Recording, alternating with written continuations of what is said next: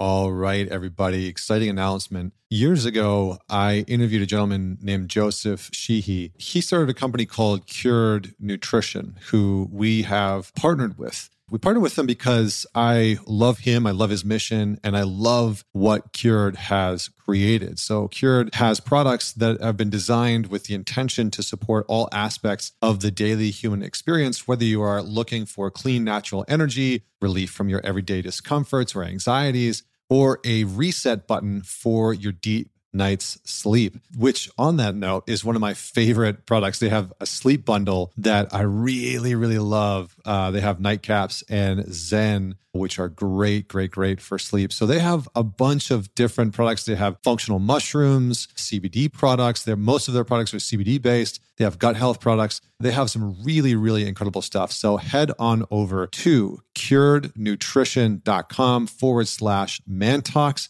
And you'll get 20% off all of their products. Again, it's curednutrition.com/mantalks. And please go check them out. It goes a long way in supporting the show. We have been very, very intentional. I've been running this podcast for 8 years, and we've been very intentional about who and when we bring on partners. And so if you've been tuning into the show for a brief amount of time or a long time, please go check them out. Again, cured, CURED, nutrition.com/mantalks. All right, Miss Jillian Turecki, how you doing? Good. How are you? I'm very good. I'm very good. I was on your show. I feel like we're getting acquainted. Yes. We've had some conversations lately. I'm very much looking forward to this conversation. And I think my audience is going to love this one because I feel like we have a good jam, a good vibe ahead of us. So before we talk about all things relationship, marriage, dating, what the hell's happening with dating, why we choose the people that we choose. Sometimes we choose the wrong people, and then we can't let go of them. Before we talk about all of that, we have to start with the big question, which is tell us a story about a defining moment in your life that made you who you are today. Oh, boy. Even though I knew this question was coming, there's so many defining moments. It's tough. I mean, I would say probably the most impactful moment of like recent years in the last, let's say 10 years of my life was my mom dying. And I was very close with my mom. I mean, we had, there's the mother-daughter stuff that happens. And, we often would butt heads, but we were very close. And I don't know if you've ever seen someone die, but when you do, especially when it's someone you love, it changes you forever. And I was in the room when my stepfather died, who I loved very much, but it's just not the same as mom. And so, yeah, being in the room surrounded by my two other sisters, and we were sleeping. My mom had been in hospice for just a few days. And my sisters and I were sleeping in the room with her, like it's a weird thing. It's like, you're not really brushing your teeth. You're not really brushing your hair. You're just like in your clothes that you've been wearing for days. You've been like eating snacks for like breakfast, lunch, and dinner for 3 days. It's just a weird time. And we went to sleep, and it was around 7 a.m. that I just opened my eyes. And I had been, I don't know, people are so weird, but I had been doing this sort of research on like what happens when a person dies, like when she was dying. I just wanted to know like what to expect. And I think it was also like a way to, the human mind is fascinating. Survival is so built into us, right? So, and part of that survival mechanism that kicks in is a little bit of dissociation. And so I think that what happens is that you start to, I was like, let me spend my time researching death as opposed to feeling my feelings, which is okay. That's just sort of, that's the survival. You can't feel all your feelings at once when it comes to something that traumatic. It actually would not be a good thing. And so I woke up at 7 a.m. and I looked at my mom, and I could just tell based on, my intuition and some of the research that her breathing had gotten to the point where it was only a matter of minutes before she was gone. And so I woke up my sisters and we said goodbye. And yeah, I mean, I get emotional because it's a very, very intense moment, but it's also, I don't know, oddly beautiful. But in that moment, you're just changed forever.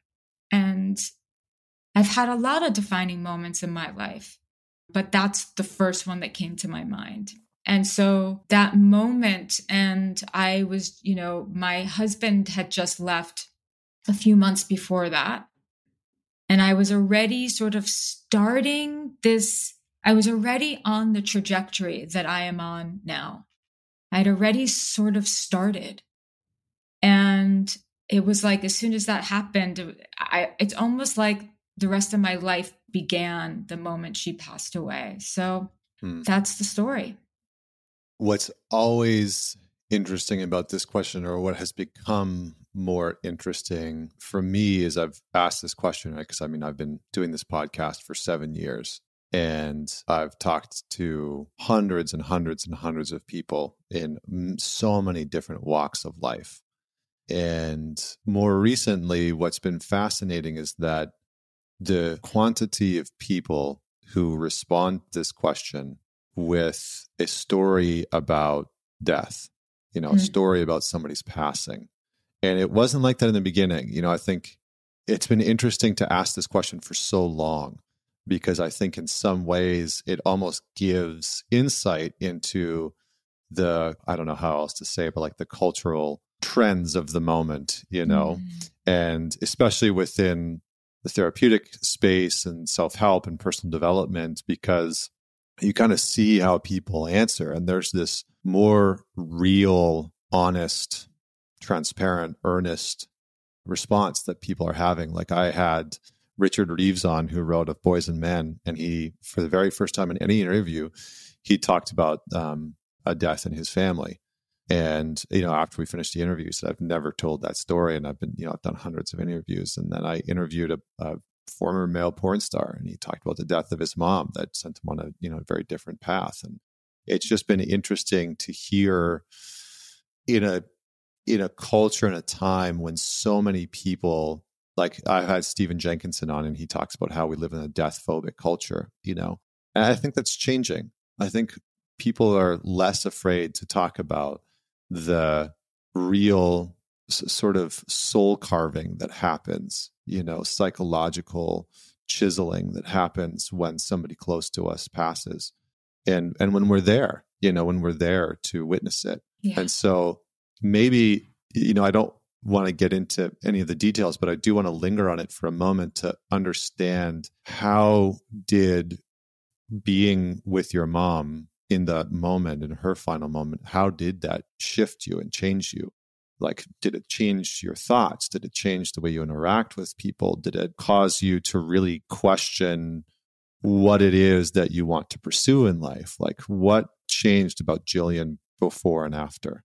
Yeah. Well, I think in those moments, and you hear people talk about this all the time, you really get, and you're in that moment, it's like you almost see through the matrix, where like everything that you've like focused on or worried about up until that moment is so incredibly meaningless. And literally that the only thing that matters is love. It really is the only thing that matters. And that in that moment, and I can only say this because, there are people who have very complicated relationships with their parents and who don't like their parents or hate their parents. So I think that the experience of having their parent die is, for someone like that, is different. But for me, it was like all the things that sort of like bugged me about mom, like, oh, she was kind of controlling, and she would sometimes like get really unregulated with her emotions and just like be like whatever, all the things that like, I was like, ugh, like mom, like I can't stand you, like that, even though I loved her, that all went away. That all really went away. And all that was left was love. And it's very, very eye-opening in that moment, because it's like when I do now get consumed with the shit that doesn't matter. It's like I almost, there are times where I force myself to meditate on death and on that moment so that I wake up again from the trance that is telling me that things that matter, that really don't matter, matter. Like it wakes me up from the trance that those things don't matter, I should say. And that's not real. Most of the things that we worry about is a total, complete waste of energy. And so that really changed me. And then another thing that changed me was just, it's like you're kind of ushered in, even though I was an adult when she passed, you really feel like an adult once mom goes. And that she was such a tremendous source of security and certainty in my life. And her being gone, you feel sort of ungrounded and untethered, but then it forces you into a role to kind of mother yourself in ways that perhaps you just didn't do before. And that's what it did for me. Yeah, I mean, it's interesting as I hear you talk about that. My mom is, I've talked about it on the show a little bit before, but my mom is terminal and she has stage 4 cancer, and she's going through the sort of on the ropes of going through chemo and all that kind of stuff. And it's been very interesting for me because it was complicated before, because she is an addict. She was an addict. And so there was this sort of tumultuous, don't know what's going to happen, don't know how this is going to play out. But it's been interesting to kind of take a step back outside of myself, outside of her, outside of my relationship to her, and sort of take stock of how her impending death has changed her, has changed me, and has changed our relationship. And I think maybe I think more about death than most people, to be honest. And I don't think that I've actually talked about that a lot on my show, although it seems to be thematic now. It's like the amount of times that I talk about death with people, it's like getting higher and higher and higher. It's like really, it's really interesting. My audience, I've always wondered, like, what does my audience think about how often death comes up in the conversations, where it's like, we're going to spend the rest of this conversation talking about relationships. But, even within relationships, we have deaths of our relationship, right? Where a relationship ends, and this dynamic that we've had with people for 6 months or 6 years, all of a sudden is just gone. And so the routines and the familiarities and the, how we're known, all of that is the type of death that we experience. And, so I think, anyway, it's been interesting because as I've watched my mom go through this experience and watched how death has really shaped her and changed her and almost like given her something meaningful that she hadn't been able to quite connect to before that, before the really, it's in my face. I know that it's coming. I know that I can't escape it. And I've been trying my best more and more lately to live with it present, as much as I can bear. To just let this knowledge that I might not have much more time. I might have a day, I might have a week, I might have a year, a decade, or 5 decades, but it's there and it's coming. And the longer that I get into life, the less, these are sort of like the golden years, right? Like I'm healthy. I'm in the best shape of my life. I have a beautiful family. I like this wonderful land. My memory is there. I can go for a jog and make it through, even though my knees are a bit of a pain in the ass. And so, all of that to say, I do think that within Western culture, we have dramatically under-indexed the potency. Everybody's looking to change and transform and elevate and evolve and all the sort of words that get tossed around in spiritual and personal development and self-help and therapy. And it's like, yeah, well, nothing like death to bring some of those things knocking at your door and make them so, it almost like forcefully brings it into our sphere. Yes. So I don't know if that resonates with you or if you just want to make a comment on that before we... Yeah, for sure. What I was going to say is that when we're confronted with our mortality, that will force the most avoidant person, if you will, to reflect on, you're forced into self-reflection. And I think that just witnessing people go through it, it's a deeply spiritual time. It's also a very depressing time. I think that most people get very depressed in this culture when they're faced with their mortality. But I think that it's a cliche, but it just reminds you to live when you're living. It's like it like pressurizes the system. I've always thought that like death is like this like pressurization of our psychological, emotional, and spiritual self that can't help but sort of spotlight out in the areas of our life what's really meaningful. Absolutely. And then spotlight out the parts of our life where we're just wasting our fucking time, right? Yeah. Where it's just like, this shit doesn't matter. This argument doesn't matter. That breakdown doesn't matter. Like that garbage just doesn't fucking matter. No. And it really is the sort of like, it's almost like a cleaning agent, for the mind and the soul and the heart, right? Where all of a sudden it's just like, oh, things are very clear. Yes. And the blurriness is sort of gone. Absolutely. And honestly, what's left behind is love. And I think that, I think that a lot of people also reflect on what they regret.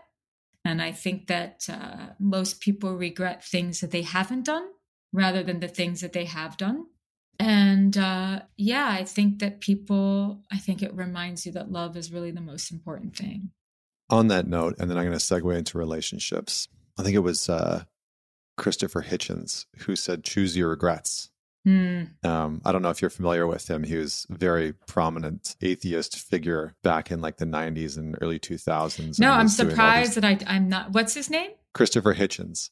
I will have to pick it up and look at for the people that are out there. I feel like our modern time could use the hitch slap right now, but he was he was a very interesting intellectual. But one of the things that he said was choose your regrets, like live your life in a way where you actually are trying to make decisions because you're always going to regret something, right? Yes. There's always going to be some kind of regret when you're choosing between people that you want to date or partners or jobs or career opportunities or 100%. Travel. It's like, the options are sort of endless in many ways. And so you choose the life, the path that you want to walk, where you are not only choosing the direction you want to go, but you're choosing the regrets that you're willing to live with. And that framework has always stuck with me, because I've thought a lot about that, and we don't need to go into that. So I want to just switch into relationships. Talk to me a little bit just on this note of death. Most people are going to watch their partner struggle or grieve the loss of somebody. And I'm curious about your take on how we support our partner through the deepest, hardest of times, through the grief of losing a parent or a friend, through the depression that hits, through the lostness. Like, what does it look like to just be a lighthouse for our partner when they're lost? Yeah, it's interesting. I had a boyfriend years ago whose father died when we were together. And then, my ex-husband was not there for me through the death of my mom. So, and I think it's not just the death, it's the diagnosis, right? Like as soon as you hear that someone you love has a bad diagnosis, right? A cancer diagnosis that will likely kill them, you start to grieve that very moment. So death actually really begins in that moment. And the way that you support someone is just by being really present with them, really tender with them, really compassionate, and to get over whatever bullshit discomfort you have about talking about hard shit, get over it. And just be there and say, if you want to talk, I'm here for you. If you want me to distract you, I'll distract you. But don't make it about you. Don't make it about you. And that's really important. I think that's for when your spouse or loved one is going through something traumatic, like the death of a loved one. I have an episode on how to help a partner who's depressed. It's difficult because often, and we don't talk about this enough, but often people if you're in a relationship with someone who's depressed, I have to remind that person to take care of themselves.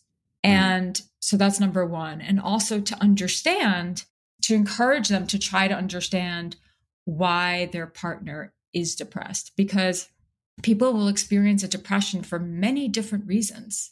And sometimes, a lot of times, it has to do with a person not having anything to look forward to in life, feeling like they don't have any passion in their life, purpose in their life, meaning in their life. So I think that when you can know what's really ailing your partner, you can support them better. So I think knowing why, I think taking care of yourself is very important. And yeah, I mean, to go back to what happens when when your spouse or your partner's parent is dying, I'm not suggesting you ignore your life. Life must go on, but you got to really do your best. If you're uncomfortable talking about it or whatever, it's triggering you, like, get over it. And that's, probably not the politically correct advice, but you really do have to try to get over it and be there for your partner and just be a steady presence. That is really the gift. That's just really the gift. And, and talk about it. Like I said, say, do you want me to distract you? Do you want to not talk about it? Do you just want a hug? And then, I don't know, I think that what people lose sight of is that in a relationship, it really is the little things. It's the little things that matter the most. It's the little things that destroy a relationship, and it's the little things that make a relationship. So regardless of what your partner is going through or not, if you see that they're having just even a bad day, just like, I don't know, fixing that, making some tea for them or giving them a random hug. If you are attuned to your partner, if you are attuned to their energy, you'll notice when there's an energy shift, and you don't have to always try to get them to talk about their energy shift. You just give them something that every human being wants, which is to be safe and touched and held and to be nurtured. And I think that, communication is not just what we say with our words. There's tons of nonverbal communication. And the more that you are attuned to your partner and what they need in a moment when they're down, and you just do the little things here and there, that's what matters. I agree entirely. And I wanted to say, when you said get over it, I feel like more people just need to hear that. Like sometimes just like, get over yourself, like get over your shit, get over the stuff that like, just put it to the side for a moment. And this isn't advocating for neglecting your own needs or anything like that. Or if you're a people pleaser, because I hear, it's so funny how whenever there's like very direct advice or, sort of direct stuff, a lot of times people are like, well, what about Yeah, the what about says like, oh, fucking yes, we get it. Yes. It's like, there's nuance to everything. You are right. Yes. You are right. Yes. But no, nuance. I do think that there's just there has to be more space for things to be relational and for people to operate in a relational way. I was doing an interview yesterday with a gentleman, and we were talking about the red pill came up, like the red pill movement. And I said one of my big issues with the red pill and some of the guys that are in there is that oftentimes it's not very relational. It's actually not about you being in relationship with somebody. It's about you having some type of control or dominance or superiority to make the relationship function. And that's problematic. For sure. That's problematic. And anyway, that's a side tangent. Tell me a little bit about how you think in terms of how we as people choose partners. Like what goes into that? Because so often, I get questions. I'm sure you get the questions from people of like, why did I choose this person? Or I'm in this relationship. And I remember getting a question just the other day. I did a Q&A and somebody said, my partner and I have been together for 6 years. Both of us know that this isn't the right relationship, but we can't leave each other. And it's like, okay, well, clearly you chose each other for a reason. So what do you think goes into how we choose partners, why we choose them? And then I think we should talk about like, why do we actually choose the wrong people? Yeah. If there is such a thing. Well, first, it's so interesting. You said that couple that says we've been together for 6 years and we know it's not right, but we can't leave each other. I'd be so curious to know why they think it's not right. Because a lot of people will say, well, it's not right. Well, maybe it is right. Maybe you just need to maybe you just don't have the proper help to make it better. But anyway, that was just a thought. So we choose people often until we are become very aware from our subconscious, from our unconscious. It's sometimes we will choose partners who remind our unconscious of a struggle from childhood, perhaps with a parent. And so our unconscious thinks this person, the unconscious recognizes that this person will present the exact same problem to them that they had in childhood. And our subconscious is saying, this will be an opportunity to work it out. So I do think that there is, there's this theory that the unconscious mind is always looking to sort of resolve issues from our childhood. And we do that in our adult romantic relationships. And that's when we marry our dad, or we marry our mom, or we partner with our mom or our dad. And, sometimes those relationships are absolutely doomed, and sometimes they're not, with the right help. And if there's other things that are right about it, and you've got two people who are willing to really kind of work through it, you can work through it. Sometimes, we choose partners also based on our conditioning from Hollywood and from literature. The young girl, for example, who has an idea of what her Prince Charming or her Princess Charming looks like, and that's been sort of imprinted in her brain since she was a child. And so she meets someone who is familiar in that way, who has on the surface some of the qualities. Maybe it's how they look. Maybe it's certain other things that reminds them of the archetype that they had always imagined and fantasized themselves being with. Then, we choose partners based on, and this is also childhood stuff, it's like our need to fix and to heal. And you'll see, men choose partners based on needing to feel like the hero, and that they can choose a partner who has a really big problem and they can rescue them. And women do it too. They fall for people who have a really big problem, so I can be the reason why this person changes. And that's because true emotional intimacy demands that there isn't someone better than the other. But when you get into these dynamics where you're rescuing someone, healing them, therapizing them, being the hero, being the inspiration for their change, all sort of part of the same iteration, you are essentially better than them. That's what you're saying. It's like, I am the guru, you are the victim, and I am going to be the reason I'm going to bring light into your life. I'm going to awaken you. And that feeds the ego. And it also makes it so that there isn't any true emotional intimacy, because as long as that dynamic is happening, you're not equals, so to speak, for lack of a better word, from a state of consciousness perspective. And so people have all sorts of patterns. I was just going to say, on that note, I usually have noticed, and this is just a generality, it's not a rule, but that men are often focused in on, I'll fix your problems, and women are often focused in on, I will fix you. Right. So I'll fix your behaviors. Yes. And that seems to be the intersection where a lot of relationships clash, where a guy's like, oh, you have problems, let me fix those problems, right? How you're feeling, stuff with your mom, stuff at work, stuff with your business.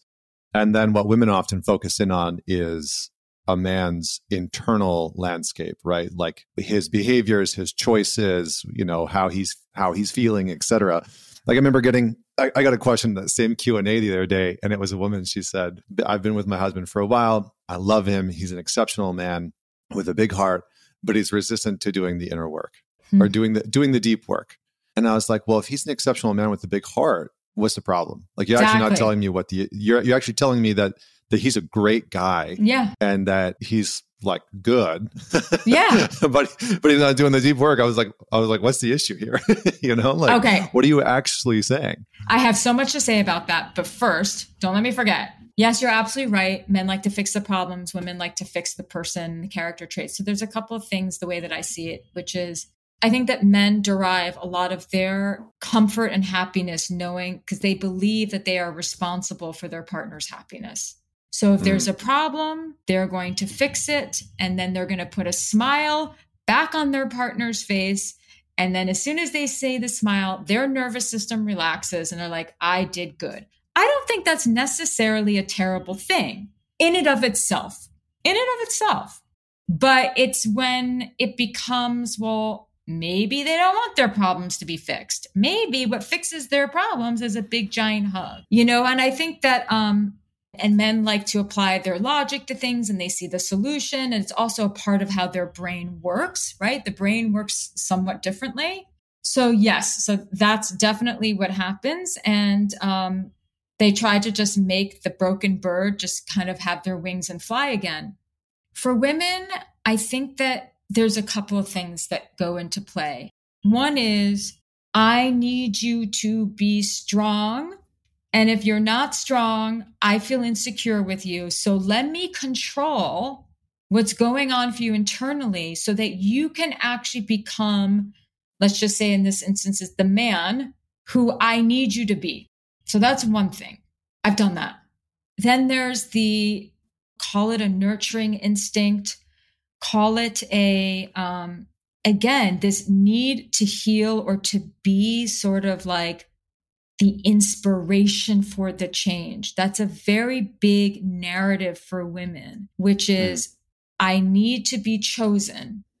And so let me find the person who is most likely not going to choose me, aka emotionally unavailable or fucked up in some way and can't, can't be in a relationship, or simply a great person, but just not that into you in that way, doesn't feel that strong connection to you. And she will do anything to be chosen. And that's old stuff. That's old stuff. And so to go back to, what was it? The choosing, I think that it's so important to a couple of things. One is to be aware of what your pattern is, and then to choose different kinds of partners. That's number one. So you might have to start dating people who are not necessarily your type. And if that's very confronting to you, then you might have to look into why you struggle to receive love, what scares you about true emotional intimacy, what scares you about not playing the role that you have always played, because that's a big source of where a person derives their sense of importance and significance.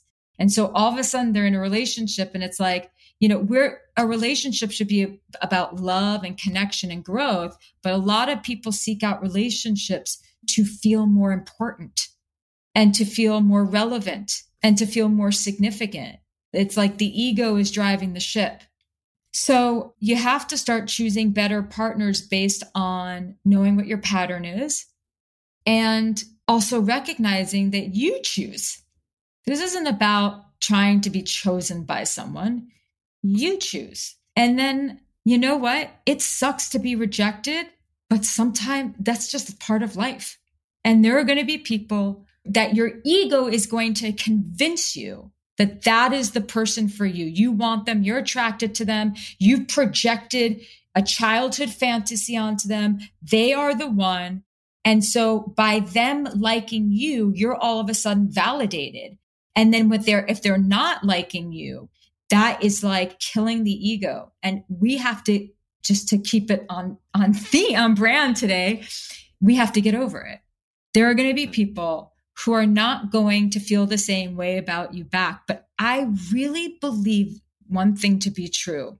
Anyone who is not feeling you, who's just not feeling it with you, who's not into you, who's not choosing you, they really, truly are not for you. And even though you've convinced yourself that they are the quote unquote one, that part of you that's convinced you that they are the one is deluded. and is all ego because they're just not for you. Well, it's coming from a place of, if you choose me, then my lack of self-worth or my insecurity, it'll prove that wrong, but it never does. No. Right? That's the illusion of, well, I call it, many people I think have called it one-itis, right? That there's one perfect person, if I can just find that perfect person. And then when you do find that perfect person, it's always a shit show, because all of your insecurities and all the fears and all the lack of self-worth and the self-doubt just all of a sudden just kind of gets like puked onto them and into the relationship. Yeah. And which is a very visual way of putting it. But, it kind of comes out and all of a sudden it's like, well, I need you to choose me. You have to be the one in order to affirm who I am, in order to affirm that I'm worthy and that I'm good enough and that I have value and all these other things. And it pressurizes the system and then it just falls apart. Yes. Right. And so I'm with you 100%. I think that we have this very, like, modern relationships have been, I call it Disneyfied, right? Like there's been this like Disneyfication of modern relationships to such a degree where many people have this like very subtle form of brainwashing of what a relationship should look like. And then when a real relationship comes along and is actually there, it's like missing out on this sort of whimsical, quality that's been sold in Disney, where you drop a shoe and somebody picks it up and like all this other nonsense. Yes, exactly. Right? So, but real relationships are gritty sometimes, and they're raw. And they're real as fuck. And they are going to bring the parts of yourself that you least like to the forefront and the other person. It's like, I think this is why I really liked Carl Jung's work, is that like he says something along the lines of, a woman will always bring out the parts of a man that he least knows. A woman will always evoke a man's shadow. And in that way, he's sort of saying like relationships are going to bring out your insecurities and your fears, and they'll be projected onto the other person, and that they manifest so that we can actually work on them, so that we can actually integrate them and we can be with them and we can become more whole, and that relationships are the vehicle that we can do that. Yes. But if how we're looking at a relationship is that it's going to be the solution to our fears, problems, and insecurities and anxieties, like, man, you're in for a rude awakening. You're in for a rude awakening. Yes. But absolutely. I've been there too. I've totally been that person that's like, she's the one and she's on this pedestal, and oh man, it's like, what a disaster. It's a disaster. So, this is why self-awareness is a relationship superpower, because when you can have the self-awareness of like, oh, then I'm doing this thing right now, or oh, this is bringing up something really uncomfortable for me right now, like I need to be looking at this. Like that's where like the quote unquote doing the work is so valuable, so that you can be self-reflective in those moments when you want to be reactive. And that's what's really important. And that's what separates functional people versus dysfunctional people in relationships, is really building that level of self-awareness. I mean, we'll still get reactive, but to be able to look within is so very important. One thing that I also wanted to mention, just going back to women in particular, this need to be chosen and whatnot, I think it's important to note that part of that is also the societal pressure that is placed on women to look a certain way in order to be considered beautiful. And so a lot of women will question and men do this too, by the way, but I think it's a little bit heavier on women. But again, it's heavy on men too. But women will place their value in the palms of the hand of someone who they're interested in and they barely even know, and then feel so incredibly worthless if they're not chosen, because they're not just questioning their value, they're questioning their breasts, they're questioning their hips, they're questioning their tummy, they're questioning their nose, they're questioning their skin, they're questioning their hair. They're comparing themselves to whatever, the woman on the billboard, and I don't look like that. So there's that too. And so I just wanted to put that out there, because there's a lot of influence out there and there's a lot of conditioning, and there's never just one thing. But relationships, I mean, I used to think, you get married and then all your problems go away. And I tell people your problems get magnified with marriage. Like marriage does not actually give you like real certainty. I mean, I understand, like, because, a lot of women will be like, I want a ring, like I want to get married. I want that commitment.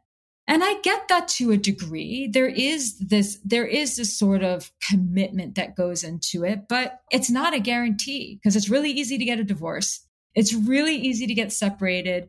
And I think that with relationships today, there's too much, like the back door is open too much.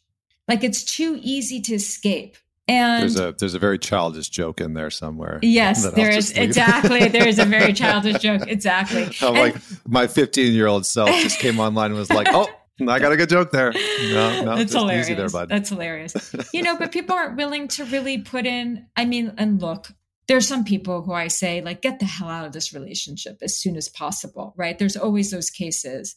But more times than not, are you like, okay, every couple has their own journey. And so there's a problem. Are you going to just say, this isn't working? You're not the one. You're disappointing me. You're not changing, or you're changing too much. Like we come in with all these rules instead of like checking ourselves and being like, what do I have to learn about what's going on right here? And I think that way too many people focus on what's wrong with their partner, and they don't take enough time to self-reflect on what they could be doing differently in a relationship. Do you think that marriage is dying within our culture or still relevant? It looks like it's on its way. Look, there could be a resurgence, and there probably likely will be. I mean, that's just sort of the way life goes. But a lot of people are doing like this life partnership thing. I know a lot of people having children with their partners without getting married. I think this is more than it's ever been before. Why do you think that is? I think because they see that their parents are divorced and, their friends' parents are divorced and the divorce rate is so high, and they think, well, what's the point?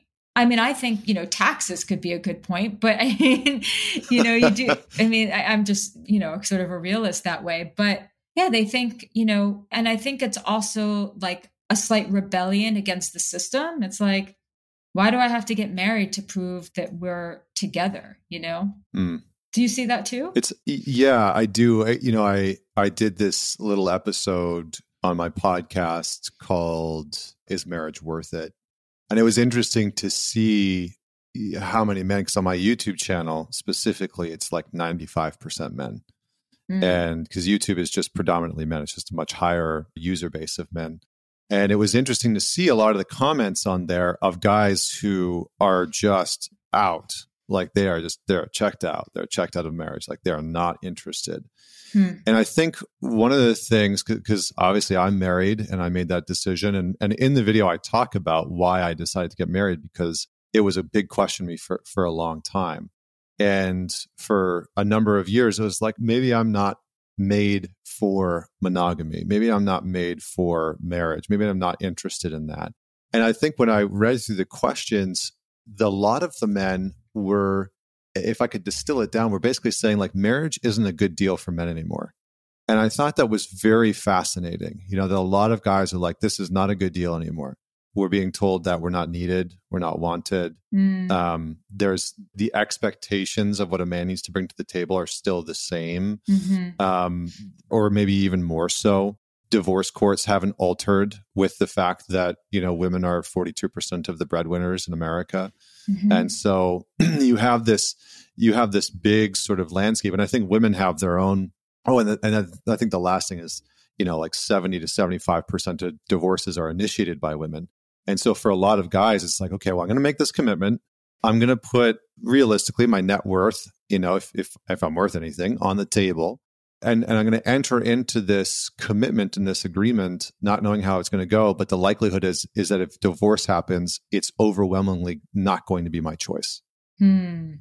And then I think on women's side, and I'm curious to get your take on why less women are interested in marriage, because I think historically that's been, there's more of a push, I think, from women historically than there has been for men. But I think you could argue against that. I think for women, it's like, well, I have all this freedom now, and I don't need a man to, go and work 9 to 5, and I don't need a man to provide, and I'm doing that. And so I think the reasoning for marriage, if you're not religious, if you're not getting married for religion, if you're not getting married for financial security or financial stability, then the reasons kind of disappear, for a lot of people, where it's like, well, why would I enter into that contract? So what are you seeing people say? Yeah. I mean, I would love to see the data on that, because still the women who are in their 20s and 30s who come to me, they want to get married. The vast majority of them are there. How come? Why though? Why do they want to get married? Because they want a family, first and foremost. They want a family and they want that commitment.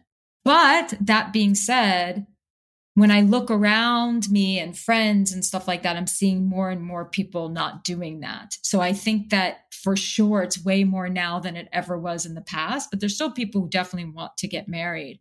But for the ones who don't, yeah, I mean, look, I think that women becoming financially independent and a force within the workforce has changed a lot, has changed society, has changed marriage. And so, whereas in the past, the traditional model would be heteronormatively, and even in some gay relationships, is I'm going to stay home and raise the children. And my partner, my husband, my spouse is going to provide. And obviously that model still exists in many households. But we live in a world, again, where women are making their own money, which is a good thing. Yeah, it's a good thing. It's just, a great thing. I think one of the interesting conundrums that happens, here, we're going to get into this now, but I think one of the interesting conundrums that happens is that when you ask the average woman what she wants in a man, she still wants a man who either earns the same amount or more than her. Yes. That is predominant across the board. And so their dating pool has shrunk exponentially. Right? If you're a woman who's making $250K, yes, and your dating preference is that you're dating a man that's over 6 feet tall and is making as much as you, if not more, like your dating pool is astronomically small. Yes. You're looking at like 0.5% of the population all of a sudden. I know. And it so gets tricky. But so I think for a lot of guys, they're like, well, women's standards have, not that they've gotten more strict, it's actually in some ways that they've relatively stayed the same. It's held on to this old version of like, well, men still need to be the providers. And it's like, but you're also a provider. Mm-hmm. So how does that function? So I think it's interesting because I agree with you wholeheartedly. I think it's amazing that women are out there crushing it, making money, zero issues with it at all. Yeah. I think just for a lot of guys, it's challenging. And then I think for a lot of women, it's challenging because what they want, what a lot of successful women are looking for, and specifically, I think we're talking about a specific subset of women. Yes, what they're looking for is a very finite group of men that they're then dating or all vying for. 100%. So how do you see that shaping the dating market? Well, yeah. Well, first of all, I see that, women think that they're the only ones who are insecure in the dating market and have the raw end of the stick. And I think that this is an important conversation because men think that they're the only ones. So let's just say that everyone feels like they're really screwed and they don't feel like they're good enough. I'll get to the money aside, but money aside, like I really wish that I tell women, like, you don't have to be attractive to be incredibly sexy. So you need to go for other things. The 6 foot tall and has to look a certain way. You can have, like, he has to make, over $300,000 a year. He's got to be 6 foot tall. More power to you. Good luck. You're going to be single. Like, good luck. Good luck with that. You could say, I want someone who's financially successful, but like, and I want him to be like, take care of himself and be clean and have a nice smile. But like his height is sort of irrelevant. And like, there's certain criteria, but like, he could be bald or whatever. You're going to have a much easier time You're going to be a much easier time when you're like, I just want him to have like an amazing character, be a great dad, and make good money. Okay. He's out there. But like, as soon as you're like putting like all that other stuff, good luck to you. Good luck to you. Yeah.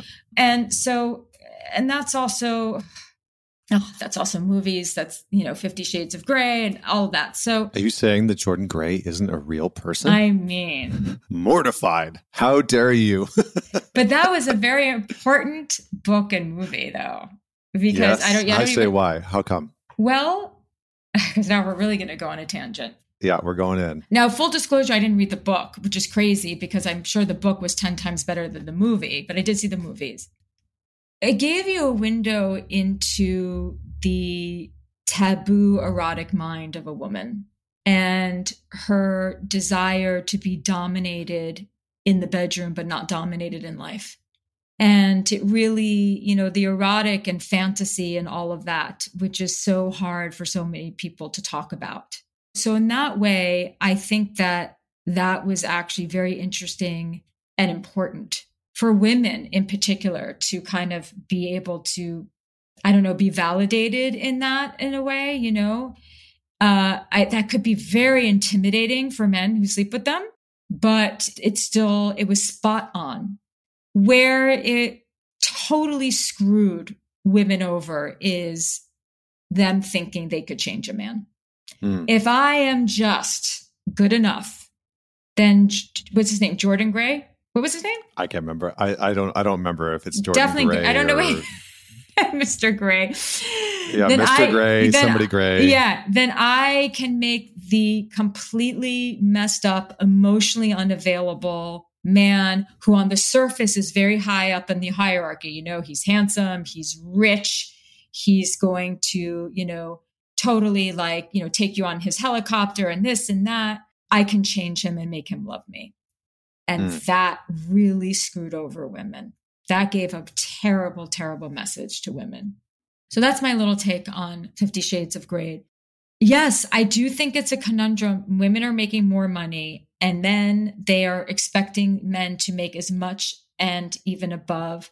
Yes, you are. It's just a smaller pool. So you have to make some decisions, but that's really what it all boils down to.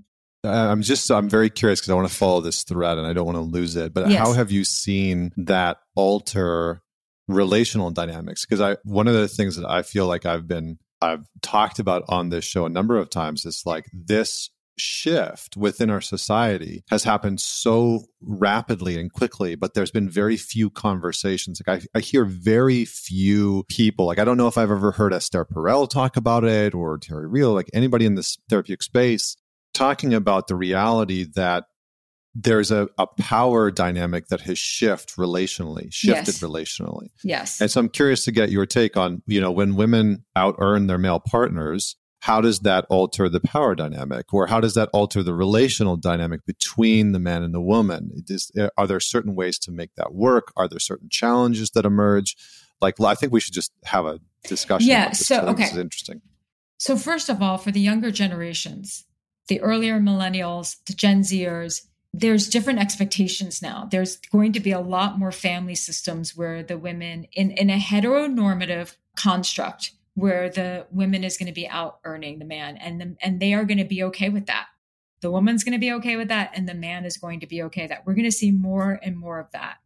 How does it shift power dynamics? Well, if the man in that position feels confident enough and feels like he can emotionally support his woman, that he can be a great father, if he feels like he can fix things around the house, it's all good.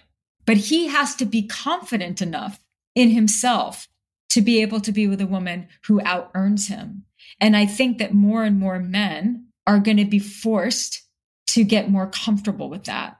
And I think that they are. I'm seeing it all the time in the younger generations. I really am.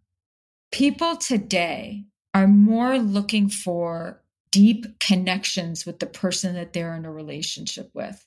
They're looking for soul connections. And I think that, so as the tide is changing with women out earning men, so is the expectation of what a relationship is changing. Whereas where it used to be, these are their gender roles. People are wanting more from their relationships than they have ever, their romantic relationships, than they have ever wanted before. They want the best friend, they want the lover, they want the this, they want the that, all in one person. They want the soulmate. And money is actually, I think, becoming less important. Or who, like the infrastructure of who's earning in the household is becoming less important than, are you my best friend? Are you communicating? Can I rely on you for absolutely everything? Are we twin flames? See, that's the direction that I see it going in. And that has its own problems. That has its own problems because no one can be absolutely everything for you. Just can't. It seems like, I mean, I think for some people, first off, the economy is so tumultuous and it's so much harder in 2023 to have the house and have the kids on one person's income. It's just like logistically, from a financial standpoint, it is exponentially harder. And so I think a lot of couples have gotten to a place where it's like, it doesn't matter who's earning more, because we just need to fucking get by and pay for the kids' school and, send them to piano class and hockey and shit like that. It's like, it doesn't matter. True. Because we just need to be able to earn a living and get by. So I think that's a big part of it. I just want to come back to the power component, because Oscar Wilde had this great quote. He said, everything in life is about sex, except for sex. Sex is about power. And I've always liked that. Maybe that says something about me. We could psychoanalyze that. But I'm curious about, when I think for some men, the fear is, okay, I'm dating this beautiful woman. We get engaged, we get married, she earns more than me. Maybe he has the perception that she's more attractive than him or equally attractive to him. It seems like the power differential might, for that couple, feel off. Like I think that there is some challenge in the sense that the reality is that when we enter into a relationship with another person, there is a sense of what we're bringing to the table, what they're bringing to the table. And there is a kind of balance of power in every relationship. And so I'm curious to whether or not you think that the balance of power in relationships between men and women, because we're talking about heterosexual relationships for the most part, is going to be skewed or is skewed, or do you think that that's a non sequitur because of some of the things that we've been talking about? No, here's the thing. Men have been taught that their value in a relationship is to provide.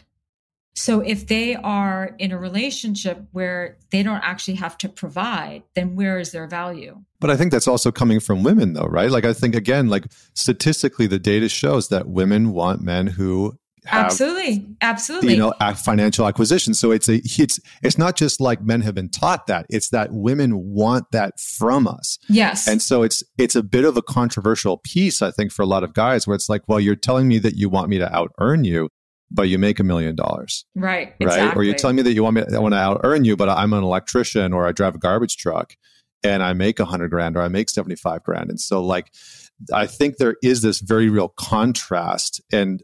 I think that's what I'm pointing to. So I didn't mean to cut you off. No, yeah. Well, the thing is, we're still talking about a small percentage of people. And that is, we're talking about a small percentage of people. And for the women who are making, the $500 to $1 million, and she wants someone who makes a lot of money, I get it, and it's like they're swimming in a very, very different kind of pool. And that woman likely wants someone who is going to have their own thing going on, is going to be powerful in their own right, is going to be able to also like take care of her in some way. Yes, it's difficult, but here's the thing. What I see happening and then I want to get back to this comment that you made, because it's an interesting one. I think that that's a small percentage. What I see is that what women want is a man who's going to completely have her back and be a strong emotional rock in the relationship where she can rely on him emotionally, and she can also rely on him to take care of certain things and to take some things off of her plate. And I think that that's more what I see is going on. She might out earn him, but he at least is there for her. He takes care of her in other ways. Now, are there men who are going to be like, well, I can't live up to that. I can't live up to the woman who's, making $1 million a year or $500,000 a year. Okay. Well, then meet a woman who's not making that.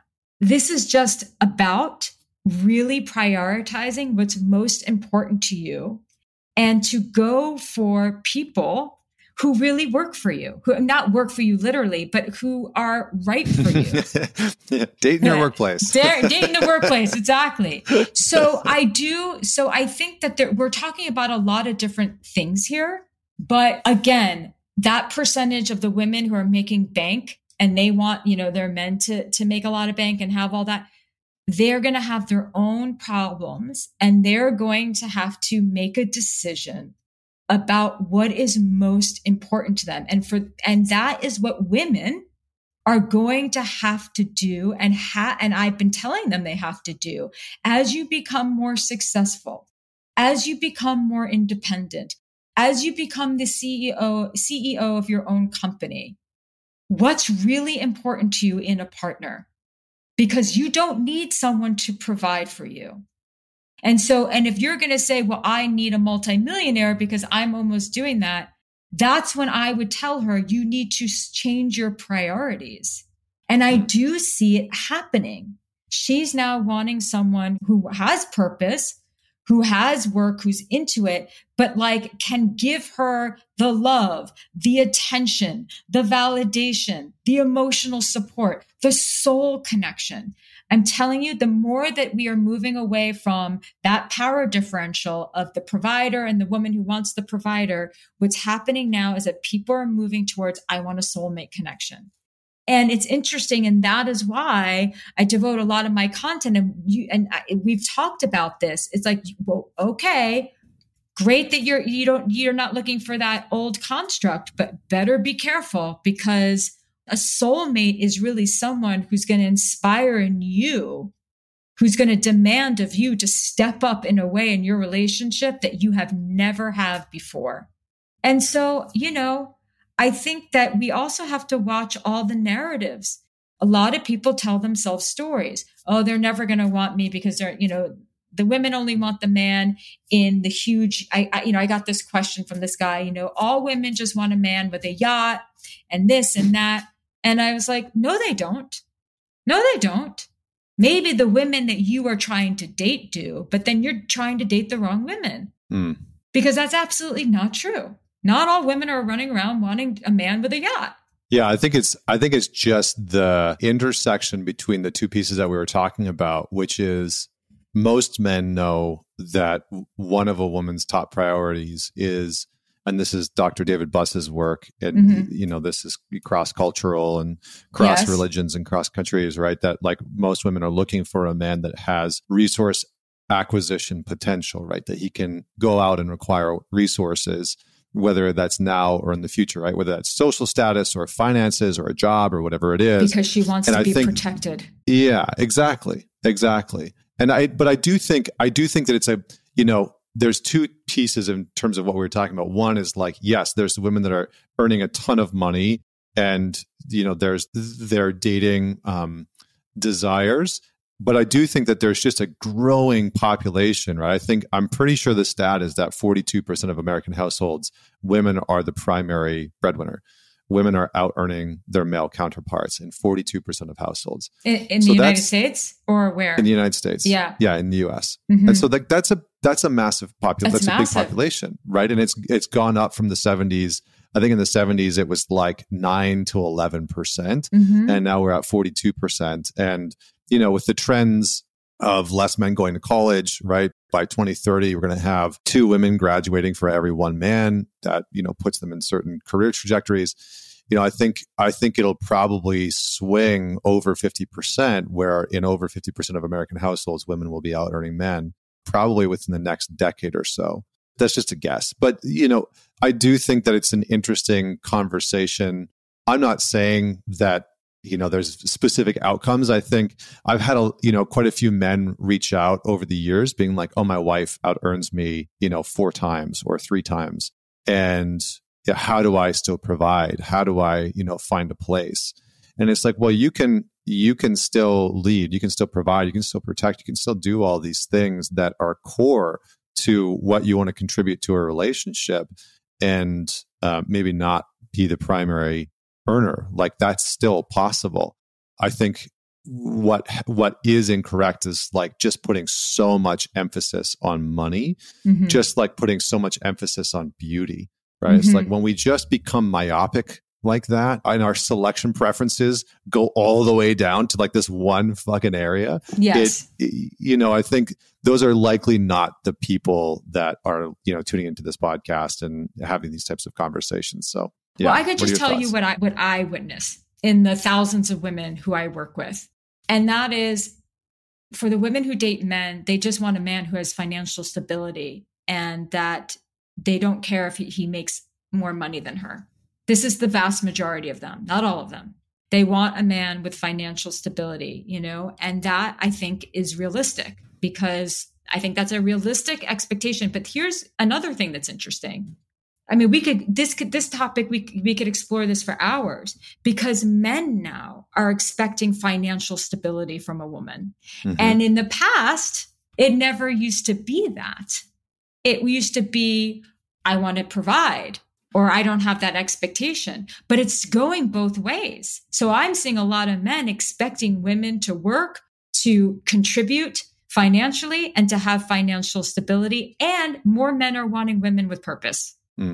That's what I'm seeing too. Yeah. I mean, I think there are a lot more men who are wanting women to contribute financially, because I do think it's just statistically and financially, it's so much harder to have the mortgage. I mean, we don't need to go into the financial part of it. That's probably a different conversation, but because I've been reading a lot of the data on that front, like for example, in the 1920s, a house was approximately 2.3 times the annual income of an individual.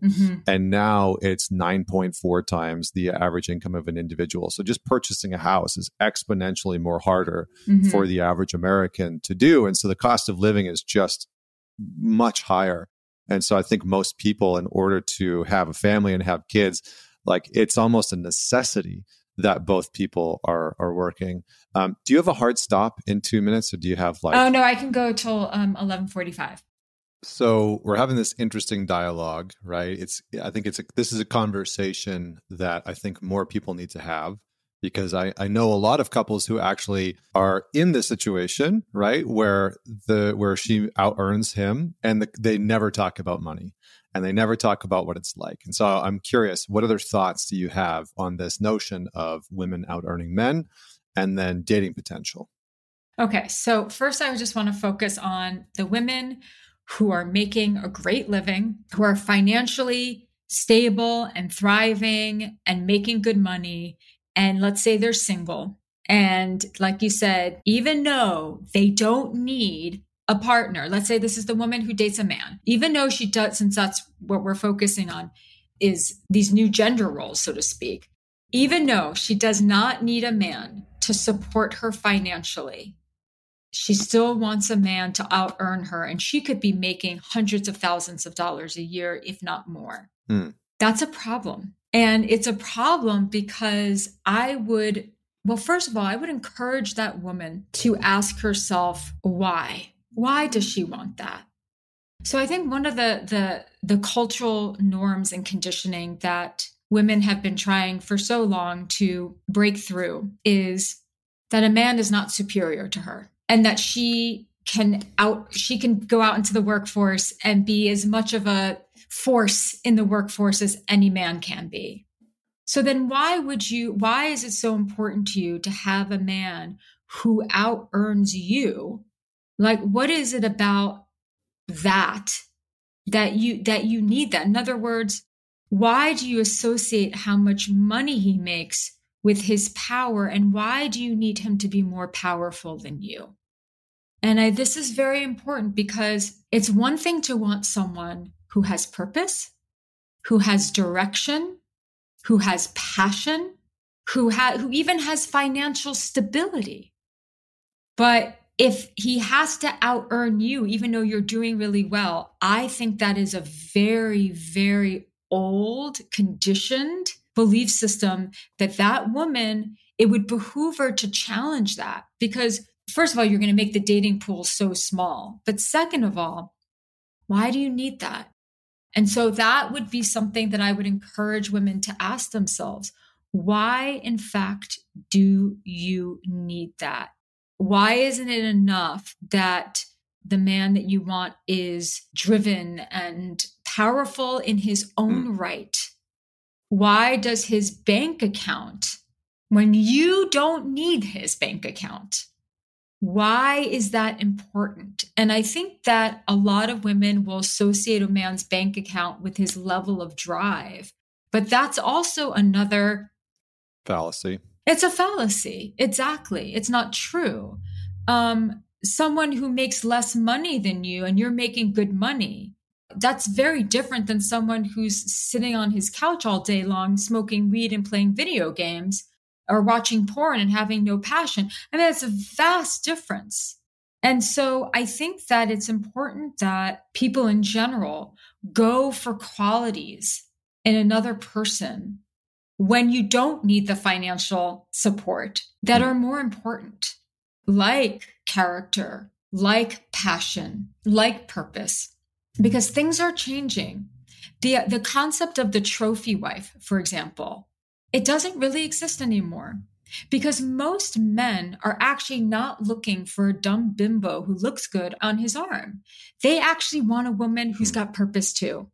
And that purpose could be to raise children. It's not wrapped up so much in money and achievement, but we are living in a time right now that what we're most attracted to are people who do have a sense of direction and purpose and passion, even if that passion is painting or drawing, just something that makes the person feel connected to something deeper and more purposeful and larger than themselves.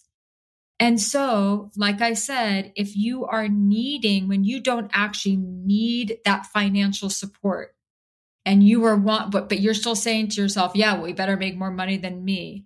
You better ask yourself that question as to why, because I think it perpetuates something that women actually, if they thought clearly about, don't want to perpetuate, which is that somehow the man has got to be superior to me. He's got to be better than me in some way. He has to be more skilled than me in some way. And then that's what's the turn on for me. But isn't that, I mean, it's interesting because there's so many threads that I want to pull on this, and I want to be mindful of our time on this front. But yes, it's what's fascinating to me is on one hand, we had a conversation around dominance, right? That women are attracted generally to men who are going to be somewhat dominant in a healthy way, right? In a respectful way. And that can be, from a sexual standpoint, quite attractive. And then on the other side, we also talked about... but only from a sexual standpoint. It's not, sure, women are not generally attracted to men who are dominant. But what are the indicators that a man is going to be sexually dominant, right? Like, I mean, I think that there's outward displays of a man's dominance that show up in his day-to-day life, in his character, in the way that he speaks and carries himself, and in what he does. And so I think there's two things that I could see, and you tell me, I'm not a woman, I have no idea what this experience is like. So I'm curious to get your perspective, but it seems like there's two pieces that are contrary, or not contrary, but like maybe feeding into this. I make a lot of money, but I still want a man to make more than me. One is the like security and safety side of things. And the other one is this attraction point to men who are more dominant. So where do you see safety and security playing into this conversation? And where do you see dominance playing into this conversation? How does that map? Why do you need a man to make more money than you if you're making good money for safety and security? I don't know. I mean, Exactly. I think part of it is that I think it's conditioning. Yeah. Yeah, it certainly might be conditioning. And would you say that that conditioning has a net negative impact on women? Yes, because the thing is, she shouldn't be narrowing her options based on how much money he makes. She should be narrowing her options based on his level of character and purpose in the world. Regardless of how much he makes, if you're someone who can take care of yourself financially. So this idea is what I'm trying to say, because this is something that I've had to confront in myself as well as someone who earns, but didn't used to, and was raised with, you depend on a man to take care of you financially. And that's one of his roles in your life. And that works in certain households when you want to be the mom at home. And I'm not poo-pooing that at all, but it's incredibly empowering for a woman who's always thought that she had to depend on a man for her safety and security financially, for her to start making her own money. But then to say, if she's making a lot of money, well, now I need a man who's even richer than me. What she's actually saying on unconscious level is that I need a man who's more powerful than me. And I think that has some implications there that are not that positive, because that buys into an old line of thinking that somehow the only way that you're going to admire and respect him is if he has some superiority over you, as opposed to admiring and respecting because of how he interacts with the world. Interesting. Yeah. I think what arises for me is, again, in this notion of like the dominance piece. And I'm not disagreeing with anything you're saying. I'm challenging and poking and, doing all the things that make these conversations engaging. Because I think one of the things that, comes out of that is it wrong? Is it bad to have a partner who is superior in some way, shape, or form? Like, I think, let me explain what I'm saying before, the audience comes at me.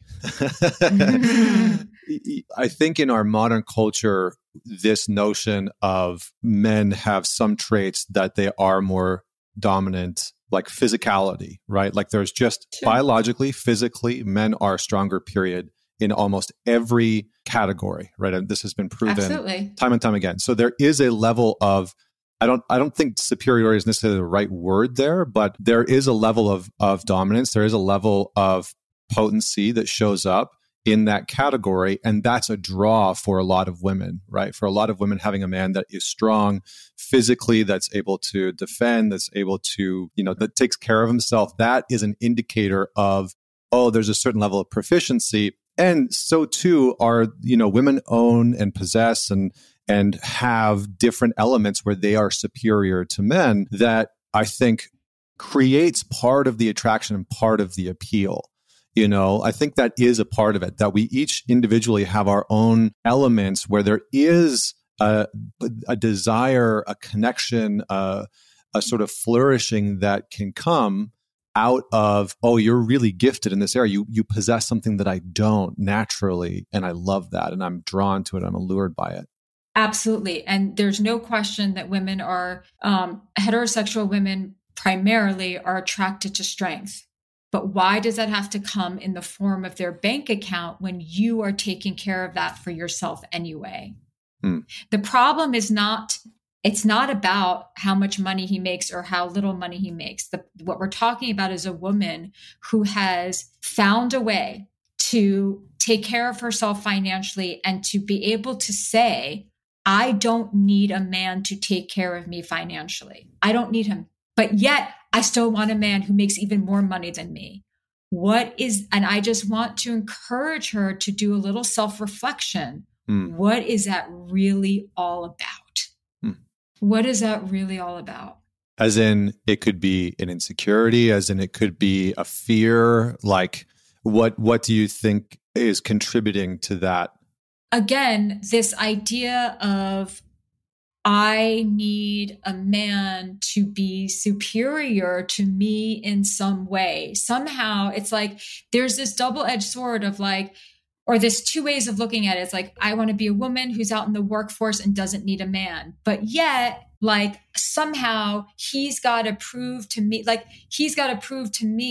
that somehow he's even better than me. And I think that it's almost like modern feminism sort of battling sort of old thinking of women that we've been conditioned to believe, which is that we are not as capable. Of course, we're not talking physically, but not as capable as men. And so if you're attracted to strength, the strength has to come in a strength of character, strength of body, strength of mind, strength of passion. Lots of men are making, or lots of people make a lot of money and they're weak as hell. Facts. Yep. Facts. So it's just something that I just think it's worth the contemplation. How much of that is your conditioning versus this is just what I'm attracted to? I think that we really, because also it really would limit that particular woman's dating pool. And again, like we've discussed before, there's plenty of men making a lot of money who have very, very weak, low character. So it's also about understanding where your priorities lie. And if you don't need that financial security, why then are you then demanding that they make more money than you? Like we're not even talking about as much or making good money or close enough. We're talking about the desire to have them make even more than you. I think that's old conditioning that needs to be addressed. Yeah, it's interesting because I think, there's a shifting of priorities and there's a shifting. I think what's interesting in this conversation for me is that when I pull back from it, it's how do we rely on each other within relationship? And I think what it almost sounds like we're talking about in some ways is this dance around reliance versus dependency. It's like I can rely on you if you make a good living, right? If you're making just as much or you're making a little bit less, it's like there's a reliance there. But if there's a dependency, it sounds like that's what you're sort of pointing at, is that we maybe can stay away from dependencies. Dependencies are part of the issue, or like, does that relate to what you're saying?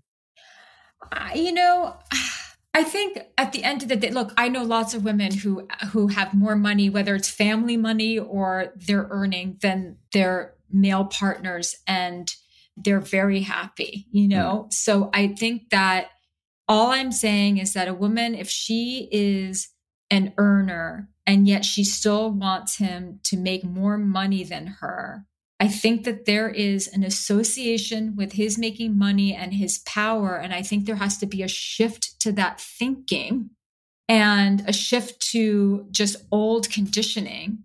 And I think that it would behoove that particular woman to get more comfortable and open up her mind to potentially being with someone who may make less money than her, but is like still a powerhouse in his own right. She needs to get more comfortable with that. Yeah, it's like broadening. I think the big piece, one of the things that I struggle with in certain dating advice or in the red pill stuff, or certain elements of feminism, it's like it becomes very myopic and very one-dimensional, right? If your primary indicator of a man's sense of power and potency and strength is his bank account, and you ignore the rest of who that individual is, you're missing out. Like you're taking one data point and allocating that one data point for his sense of power and potency, just like the quality of a woman. If you're distilling it down to, is she a 10, right? It's just purely her beauty. And that's all that you're looking for, then you're missing out on a huge part of who that person is and what you might want and what you might need. So I think this is great. I really appreciate that insight and just being able to like also challenge women in that way to say like, hey, have a look at this part. If this is coming up and you think that you need that, like, why is it? Why is that exactly that you think that you need that? Anything else you want to say before we continue on? No, I would say that that's really just about it. And that, like I said, everybody wants to be with someone who has some sort of purpose or power. Like the shift that I'm seeing is that men don't just want like the pretty arm candy anymore. They actually want someone who is very powerful in her own right too. And I think that, it goes well beyond someone's bank account, well beyond someone's bank account. Love it. Okay. I want to circle back on the sex and power because it sounds like you had something to toss in there. So let's go down this path because I've talked about this on the show before. I ran a poll on my Instagram and found that more women want men to be dominant sexually in the bedroom than men want to be dominant sexually in the bedroom. And it was a very interesting sort of discourse that came out. But what do you think is the intersection between power and sex? Is it important? Is it relevant? What's your perspective on what you see women wanting and asking for? I mean, it's all about power. It's all about the moment you are the turn on to the other person, you're in a position of power. And power is the biggest aphrodisiac for men and women. So I think that whenever we feel like we are seductive, when we can seduce someone, when we are so attractive and beautiful and sexy in that moment that the other person, we become the focal point of that person, we have the power. So sex is always about power in many different ways. It's not necessarily a bad thing, right? Power in itself is not bad. It's the misuse of power that becomes an issue. And even if a woman prefers to be, let's say, respectfully dominated, dominated with consent in the bedroom, she could still have all the power. Because as long as she feels like she's the turn on, she feels powerful. And that is why you'll see in a lot of relationships where a woman is in a relationship, whether it's even with a man or a woman, where she's in a relationship with someone where she feels pretty much all the time powerless. She's maybe emotionally abused, maybe even physically abused. She's ignored a lot. She's, maybe in love with an addict and it's just very toxic and dysfunctional. Usually when she feels most powerful is in the bedroom. It's those moments where she's able to see this partner who's usually very rejecting of her be most vulnerable around her, most loving of her, most enslaved, if we will, by her sexuality and beauty. That's when she feels powerful. But that's not love. But it becomes the thing, the glue that keeps her stuck to this person, even though it's incredibly dysfunctional and toxic in every other way, are those moments. And that is the power of sex and the power dynamics of sex and the influence that it has on a relationship. It will keep people who shouldn't be together because of that dynamic. So where does healthy, what do we want to call it, power or potency show up in a relationship sexually? Well, I think that it has a lot to do with what's happening when you're not having sex. So you don't have the manipulation when you're not having sex. And then you're using sex as a way to, get back at the person, reclaim your power in the relationship. If you feel very powerless in your relationship, but in the bedroom is where you feel very powerful, even if you're being dominated, you're the turn on, then you will use sex and sexuality to try to even out the score and even out the power dynamics within the relationship. So it has to do with what's happening not in the bedroom. If you have a relationship that's filled with love and connection and respect, and then you go into like this role playing or this fun stuff in the bedroom, it's fine because you're not trying to leverage something. You're not trying to leverage sex to regain your power in the relationship because you feel so powerless in it. Yeah, I think the respect piece is a huge, huge part of it. Like, I think when there's respect between two people in a relationship, then the exploration of power dynamics, dominance, submission, role plays, fantasies, where you have sex, those types of things it becomes a very different piece. It becomes a very different experience, right? Because there's something that, I think sex is oftentimes the place where the rest of our psychological, like where all of our psychological, emotional, and relational pieces sort of get to play and explore and get expressed in some capacity. And if we allow it, if that's, or it gets all triggered. Yeah. Yeah. Or it gets all triggered, right? It all sort of like comes up in and around sex. But I think that when there's respect between the two people, then exploring those power dynamics in some capacity, whether it's through a role play or one person tying the other person up, et cetera, that becomes a much more aligned expression of love in the relationship. Yes. Versus when there isn't respect or, power is being used as a, type of control, then it's not so much an expression of love and connection or creating connection. It's like reinforcing the superiority, inferiority dynamic between the two people. Yes. Is that what you agree with? Yes. Basically, safety and trust are the foundation of a relationship. And without safety and trust, because you're saying respect, I agree, but it's also trust. You have to trust that you can be vulnerable with this person. So these relationships that don't have foundation, the foundation being safety and trust, and respect is thrown in there too. Sex becomes the weapon in many ways in that sort of dynamic. It can. Yeah, I agree. I mean, this could open up a whole other can of worms, which I think we should probably save for conversation another number time. 2.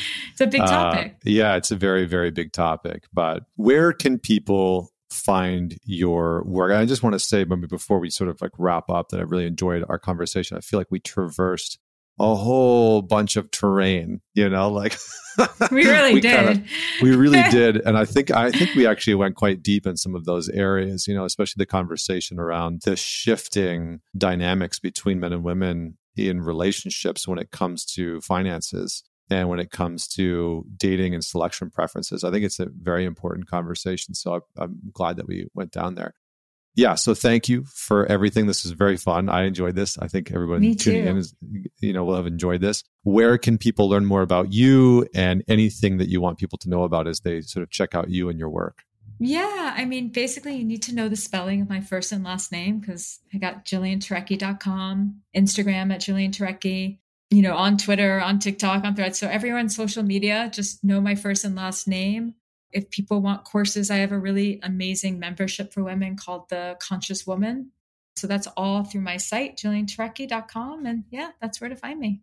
Oh, and I forgot my podcast, Jillian on Love. Which I have been on, and it was a blast. We had an amazing conversation. So we'll have links to all that in the show notes. And for everyone that's out there, don't forget to man it forward. This might be something that you want to listen to with a friend, have a conversation about it, or listen to with your partner and have a conversation about it. What you loved, what you agreed with, what you disagreed with. I find sort of chewing the fat on these types of conversations can help us really understand the people in our life better. So don't forget to share the episode and leave a review wherever you are listening to us. And until next week, this is Connor Beaton signing off.